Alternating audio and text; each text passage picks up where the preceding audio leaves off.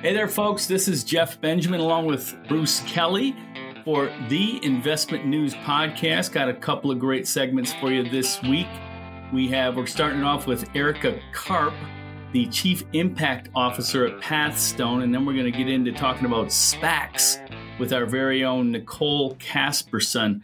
But first of all, I want to start it off with Erika. Thank you very much for joining us. That's a really new position for you there at Pathstone, because I think you merged your company, Cornerstone, where you were CEO, with Pathstone earlier this month. I want to hear about that first, if you don't mind. That you had a $1.1 billion firm at Cornerstone, and now you're, 17 billion or something like that at Pathstone? Actually, closer to 25. So okay. It's exciting. Yeah. And thank you for having me, and thank you for asking. So we are now merged with Pathstone. And, it's been really fascinating to find, such extraordinary synergies, really. Cornerstone, we were a purpose-built, research-driven impact investment advisor. And Pathstone has, a powerful heritage of advising families and foundations and endowments. And the size and entrepreneurship and innovation and technology and familiarity with impact investing and sustainability, all those were already in place. So it's as if we were meant to be together. Mm-hmm. Great. You did a webcast recently, which was hosted by Investment News, and I reported it, covered it, and a lot of things came out of there that we wanted to kind of dig into a little bit more. One thing that was interesting to me, and I actually made it the headline of the story, is ESG investing is just investing. I love that. And I love your straight talk on all of this stuff also, because I've been covering this space for a long time. I know you've been involved for a long time. And it is getting to the point now where ESG investing is just investing. But I think you would acknowledge that it's not that way for everyone, right? Well, very much not. I mean, there's still a huge amount of skepticism that ESG investing is just investing. And the reality is there's no such thing as ESG investing per se. ESG analysis is a discipline. It's a tool. And it should be used for all investing if you're going to do good research, if you're going to, have thoughtful insight, predictive insight, and risk-adjusted returns. It's a discipline that is necessary. And it seemed impossible, but now it's inevitable. What's the pushback, Erika, from people? There's a few. The first pushback is that there's not clarity on language, right? So people talk about ESG or SRI and, double bottom line, triple bottom line, whatever. But again, it's all investing, but the language is not consistent. That's a problem. Another big problem is there still is a perception that you may have to give up competitive market returns. That is just wrong. It's a myth, and it's been debunked with all the empirical research. And then the third is, the third is just that there's not a fiduciary alignment. And again, that is just false. In fact, it's the opposite of the reality. How much time have you spent in your career kind of arguing with these people and the like? Well, my entire career, so like 30 years on Wall Street, my whole job is to ask questions and to do it in a pragmatic way, looking for an enhanced analytical approach. And that's what I found, 15 years ago in ESG analysis. That's your advantage, in other words. Yeah, it's better research. What is the Biden administration likely to do to help promote ESG investing or kind of help the space in general? Yeah. I mean, this is about an understanding of the principle that it's good to know more rather than less when you're making an investment. The other principle they understand is there is actually enormous systemic financial risk from things like climate change. There is also enormous systemic financial risk from income inequality and wealth inequality or gender bias. So there's an understanding of these principles that hasn't been the case. And so we're seeing that in terms of recent actions by the SEC and the leadership of the SEC. In terms of of actions by the SEC, this has been a kind of a pet project of mine for a long time. What will it take to get ESG funds on retirement plans? That's where most regular people have all of their money. Jeff talks about this all the time, Erika. It drives me nuts. I mean, you can't penetrate the retail masses until you get to those plans. I think it's a great question. You're right. It absolutely is, and we have to get to through those two big barriers. So the myth of underperformance and the worry of fiduciary. Now, what's got to happen, though, Erika, to sate Jeff Benjamin's desire to invest in his retirement plan and ESG funds, for crying out loud? So there's a couple things. The first is we have to look at the composition of these boards of trustees that are making these decisions for the plans. There's a composition that lends itself to kind of old thinking, and that's a problem.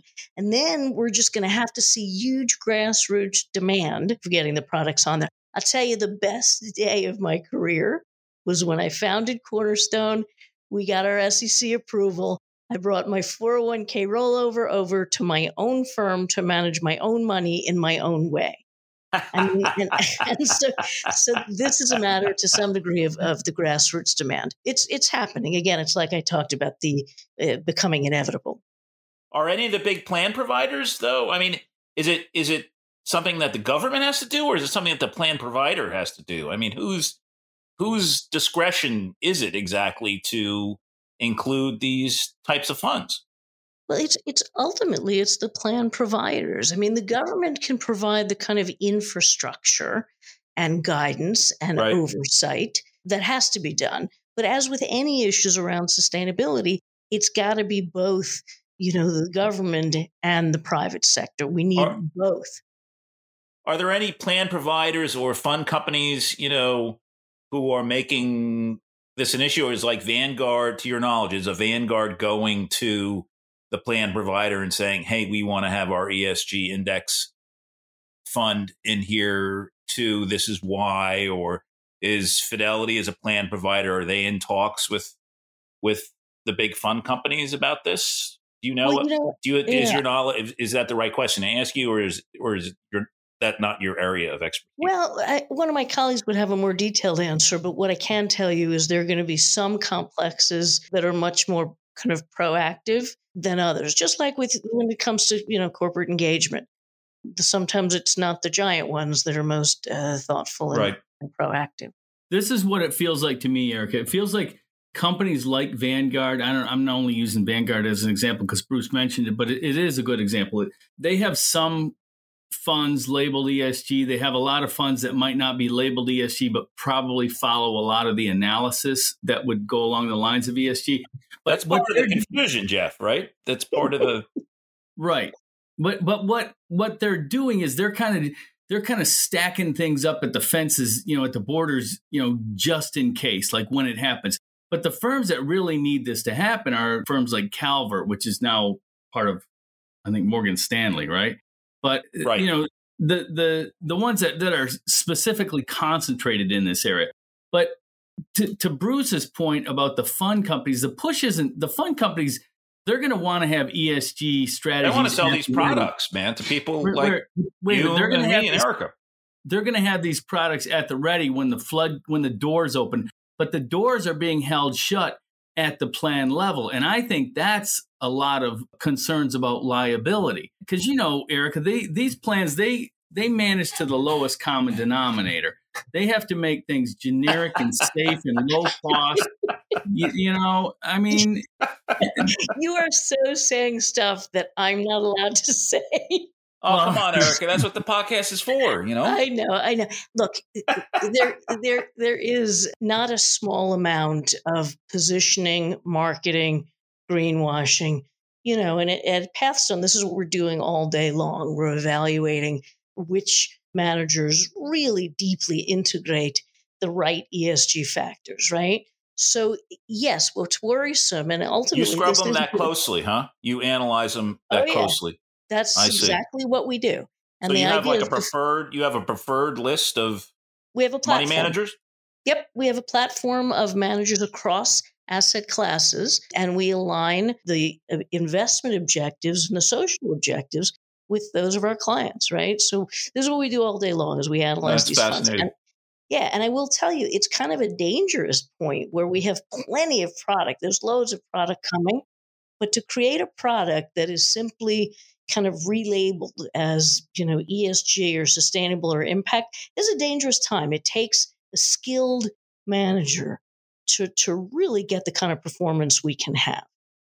And could you explain, just for people listening, like Jeff's golf buddies and my dad and everything, what greenwashing is? I think it's a term that people get tossed around and people might not be familiar with. What does that mean with ESG? So to me, greenwashing to some degree means obfuscating what is genuinely important, right? So I'll give you a very specific example, and let's use gender lens investing. So if a manager, an asset manager, tells us that, oh yeah, this fund is a gender lens fund and they're integrating ESG, and then we say, what do you do? They say, well, we count the number of women on boards and then the executive seat. And then I'm, okay, what else do you do? And they say, well, that's what we do. That is greenwashing. That is not a gender lens fund. A manager that goes much deeper and looks into practices and policies and supply chains and everything that you have to think about when it comes to true gender lens investing. And also understanding that it's not just about gender, it's about access to education and capital and healthcare and water and broadband. So it's kind of like window dressing, huh? I mean, that's an old-fashioned expression. It's exactly what it is. And by the way, my mom would use that phrase, window dressing. That's what it is. And it would give you the opposite of the results you really want, both financially and socially. Well, you mentioned something earlier this week, Erika, about, I think you said it was somebody else's research, but that 91% of new funds are just old funds with new ESG labels on them. Mm-hmm. I said that, and I am not certain where I got it from, but I could probably track it down and source it. But yes, that's a data point that I heard. So you screen out tobacco and all of a sudden you're an ESG fund. Right. It's like not okay. So that's an example of greenwashing, in other words. Yep. Okay. But the other end of that, and I found this by looking kind of behind the curtains of some of the Morningstar Globe ratings on their funds, is you'll have funds that have really high Globe ratings, meaning they meet all or many of the criteria for ESG strategies, but they don't label themselves ESG at all. And that just kind of goes back to what you were saying earlier about it's just investing. These fund managers are just investing. They're investing on the best of information available, and they happen to qualify highly as ESG funds, whether they're rating themselves that way or not, which I think is a pretty interesting sign. That's dead on. And that's because these ESG factors that are material, that matter to the economic and financial outcomes, they're being looked at by serious asset managers. And by the way, some of these hedge funds, they're doing it too, but they don't talk about it. Mm-hmm. But they really understand how to find predictive insight from information that might not be as obvious. Hedge funds aren't going to give away anything, right? I mean, they claim to have the secret sauce. So their analysis is their secret. They're not going to give away an inch on that. I want to go back a little bit, and that's kind of our style here. We go all over the place. We like to leave our audience a little tipsy, right? They leave and they have a little buzz and they don't know why. Well, we did that by design. So anyway, Erika, I thought that was only when we were talking about cannabis investing. Well, it's a secondary is what they call it, a secondary buzz. But anyway, a second hand, I'm sorry. The explosive popularity of ESG investing, we know the numbers. The money has been pouring in over the past year. I think Bruce would probably attribute that to COVID because he thinks everything is attributable to COVID. But this has to create some challenges for people like yourself that are kind of dyed in the wool in this space. I mean, it's more confusing to people. There's more funds out there. There's so much data. Well, Erika was doing this before people knew it was even around. It sounds like so. Right. So, what are the challenges there? And what's the good part of it too? Of all this popularity? Yeah, I mean, again, the challenge goes to picking the right funds that are doing it properly. Deep integration. The challenge is understanding the complexity, right? So we've been in the midst of, a health crisis, a financial crisis, economic crisis, climate crisis, racial crisis. Like so understanding the nexus of all these crises is complex. And then knowing the acceleration of the trends that we've already been seeing, a massive acceleration in work from home and telemedicine and the use of AI. I mean, all the trends that we're seeing accelerating, right? And so it's a fascinating time.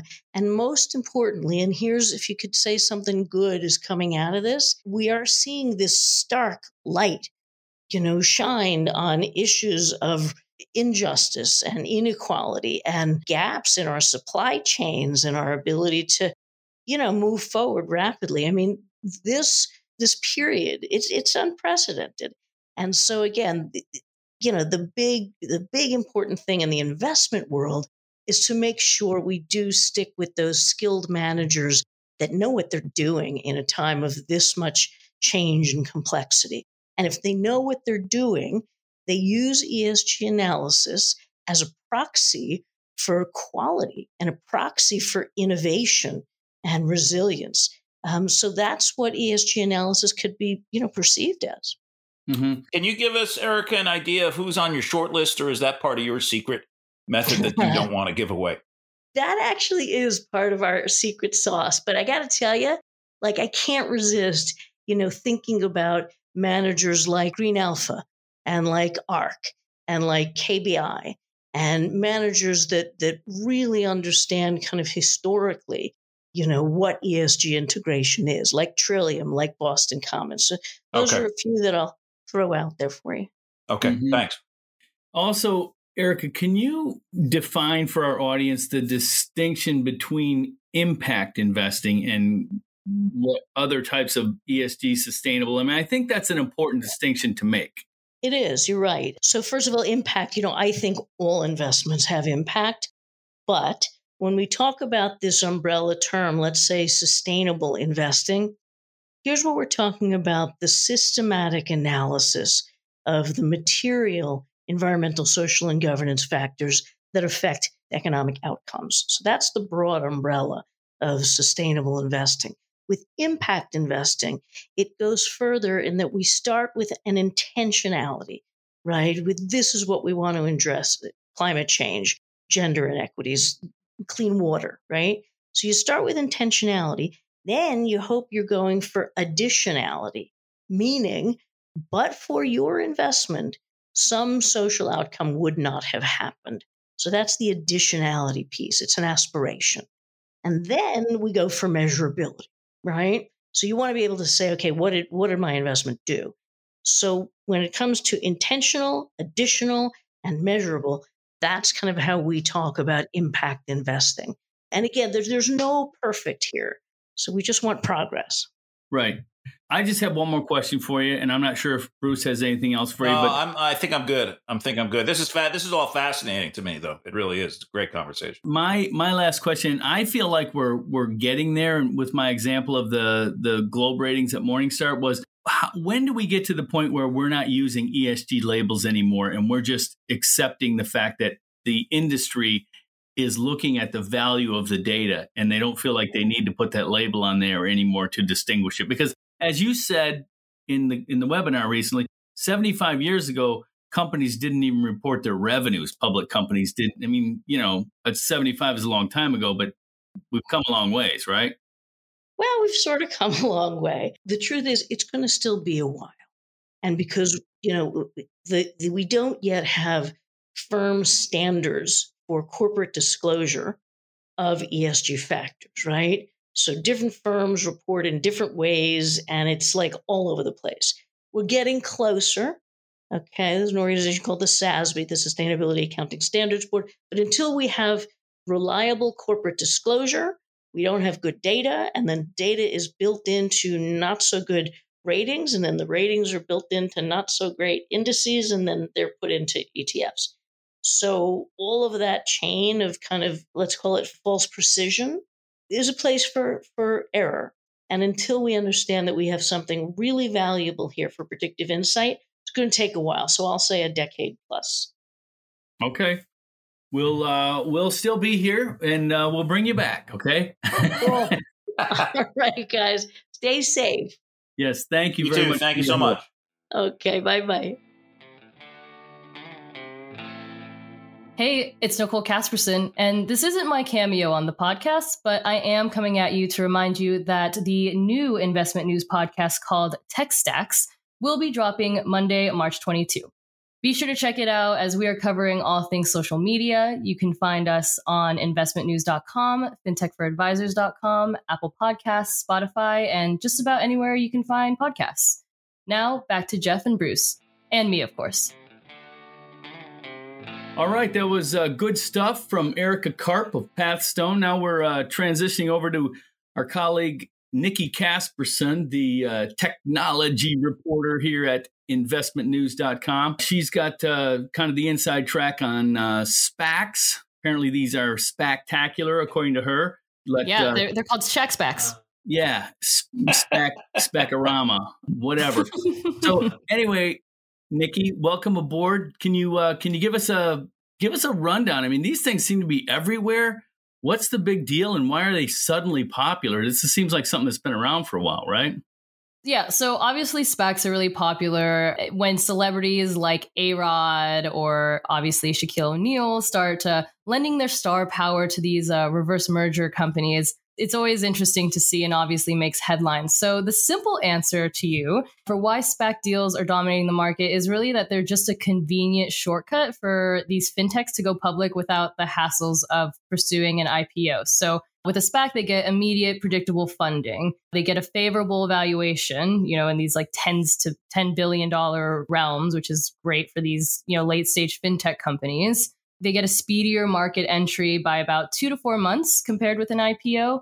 And there's just typically less to deal with the Securities and Exchange Commission and that sort of thing, and kind of just a shortened audit process. So in the words of Joanna Coles, who helped lead a SPAC for Apex Clearing, the digital custodian, it is just cheaper and more efficient. Yeah. So what was the deal you were writing about this week, Nicole, that involved a SPAC? Yes. So basically, online brokerage eToro announced that they're going public via a SPAC, which was interesting because their special purpose acquisition company is Fintech Acquisition Corp, which is led by Betsy Cohen. And so she's obviously, well known, a big deal. eToro with a SPAC, the combined company is valued at $10.4 billion. And that's just crazy to me. It's crazy. And the reason it's a big deal is because eToro kind of has this leverage to possibly take on Robinhood, right? So obviously the timing is great. Robinhood is not having a great year. It's only March. I mean, but so, just forgive me, but like LPL went public, a brokerage firm, right? And custodian, RIA custodian. They went public in 2010. They have a market cap of $11 billion right now after like 11 years in the marketplace. And they make, they have real income of like $1 billion a year or something, So how can one of these brokerages, online brokerages that who knows how much net income they have can rack up that kind of valuation? Jeff, I don't buy it. I'm not a SPAC buyer. Right? I'm with you, man. I mean, you got to produce income for crying out loud. I don't get it. Do you think it's just, there seems to be a trend, right, with these like massive celebrities or even like media moguls like Joanna Coles who are lending their star power to this? I don't like that either. The National Hockey League's New York, the John Ledecky, he is the owner or majority owner or part owner, something like that, of the Islanders. Exactly. Right. Thank you. Sorry, my sports references. The New York Islanders. They're based in Long Island, though. Yeah. Okay. That's a hockey team, Nicole. Yeah, they play hockey on the ice. I wasn't sure. I thought maybe football, something like whatever. So they're a sports team. They do sports, and he's got a SPAC. Yeah, no, he partnered with Joanna Coles, who was the former. So she's the former chief content officer of Hearst Magazine's, former editor in chief of Cosmo, Marie Claire. Big deal. She's got like her own, reality shows. She was on Project Runway, all this big stuff.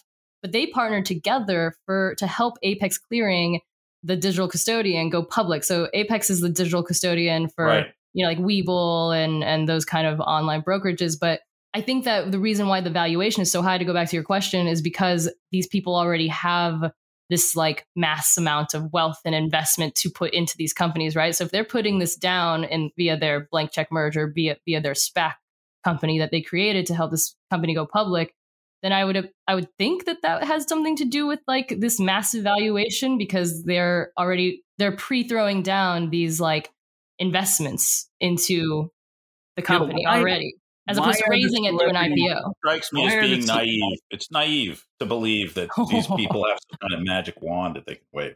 I don't understand why the celebrities are getting involved in this. Are they just putting their brand on it, or are they putting their big money on it? Come on. Right. Well, it's to use their network, use their branding, use their celebrity to make these companies a big deal. My personal belief does think that this is kind of like a pandemic trend a bit, right? Like, look at Shaq, he did it. Like A-Rod did it. Why Sierra, the pop star, did it? Like, why can't I jump in and like give it a go?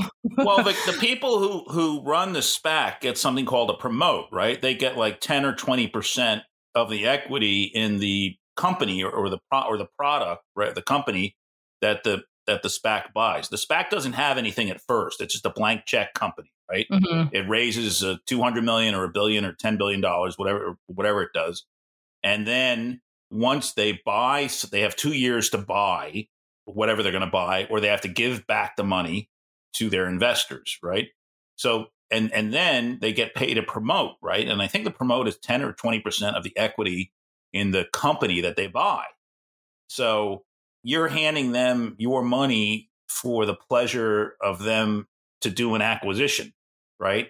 And how do you have to perform like hell to overcome that 10 to 20% bite that's taken out of your capital right from the start? To me, it sounds like a non-traded REIT or something there, Professor. Right. But if you think about it, if these like mass celebrities and media moguls are already sitting on top of so much cash and wealth just from their life and being famous and all that good stuff, then it isn't such a taxing thing, right, for them to hope to maybe not a taxing thing. Look, sorry, God bless this woman. She was the editor of Hearst, right? That's a high power job you're going to get, right? Exactly. But what on earth does she or A-Rod know about running a public company?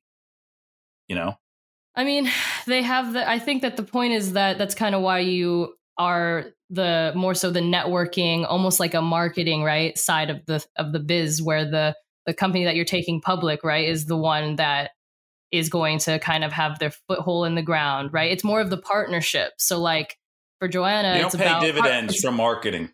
It's about like partnering with like Trisha Rothschild, who's the president of Apex Clearing and has all of this tenure in the industry. She was like with Morningstar forever and all that stuff. I mean, that's kind of the idea, right? Like, hi, I'm here. I can use my wealth, my celebrity to network, but you're going to do kind of the groundwork and the field work to like make sure that this works and is. Did the SEC just put out some kind of investor warning, or FINRA put out some investor warning about, celebrities? I think it was the SEC. Be cautious about this, Jeff. Yeah, the SEC. They were telling people, they were doing what the SEC does, telling people to read the fine print and try and understand what they're investing in. But Nicole, my question for you is, first, you mentioned fintechs, is the opportunity for fintechs. I mean, this isn't just fintechs, right? Mm-hmm. I mean, SPACs they're far and wide. And the other question is, did you talk to any financial advisors? Are they seeing this as an opportunity? Do you know? That I do not know, unfortunately. I've only been focusing on the fintech, wealth tech side of it. Mm-hmm. And, I've been covering these just so we keep having the record, but I do think that it's worth uncovering this bigger trend of the why outside of just, it's cheaper and more efficient. But how it will impact advisors, I'm not sure. I mean, the thing that would maybe impact them the most is that fintechs like eToro, like SoFi is also going public via SPAC. And how that their growth, right? Like having this extra capital, having these like massive valuations, how is that going to maybe trickle down into impacting the advisor realm? I mean, it's probably just in a similar way that they already are disrupting, right? These online brokerages. I'm not talking about the impacting the advisors. I'm talking about whether or not their clients see this as an opportunity, or they see this as an opportunity for their clients. Because to me, this sounds like a more streamlined way to do private equity investing. Basically, you do the same thing. You give private equity funds money and they invest it for you. They don't automatically make these companies public, but this seems kind of like a private equity for dummies, real dummies. Yeah. But I don't know. I mean, to me, it's interesting, the way that they're riding this whole thing on the backs of celebrities. I mean, is this the same as William Shatner? And the back of COVID too. I mean, I've done some reporting about this, and I got to agree with. What's COVID got to do with it, though? Nicole, well, what's COVID got to do with it? Sing it, Nikki. Sing it. Come on. I agree with BK. I think the pandemic has stuff to do with it. It's something that's kind of flashy. It's kind of different. Investors are bored. They're sitting around. It's like GameStop or something. They get on a message board. They hear about a SPAC. A couple of these have been very successful, though, right? So we shouldn't denigrate all of them. And so, it's different.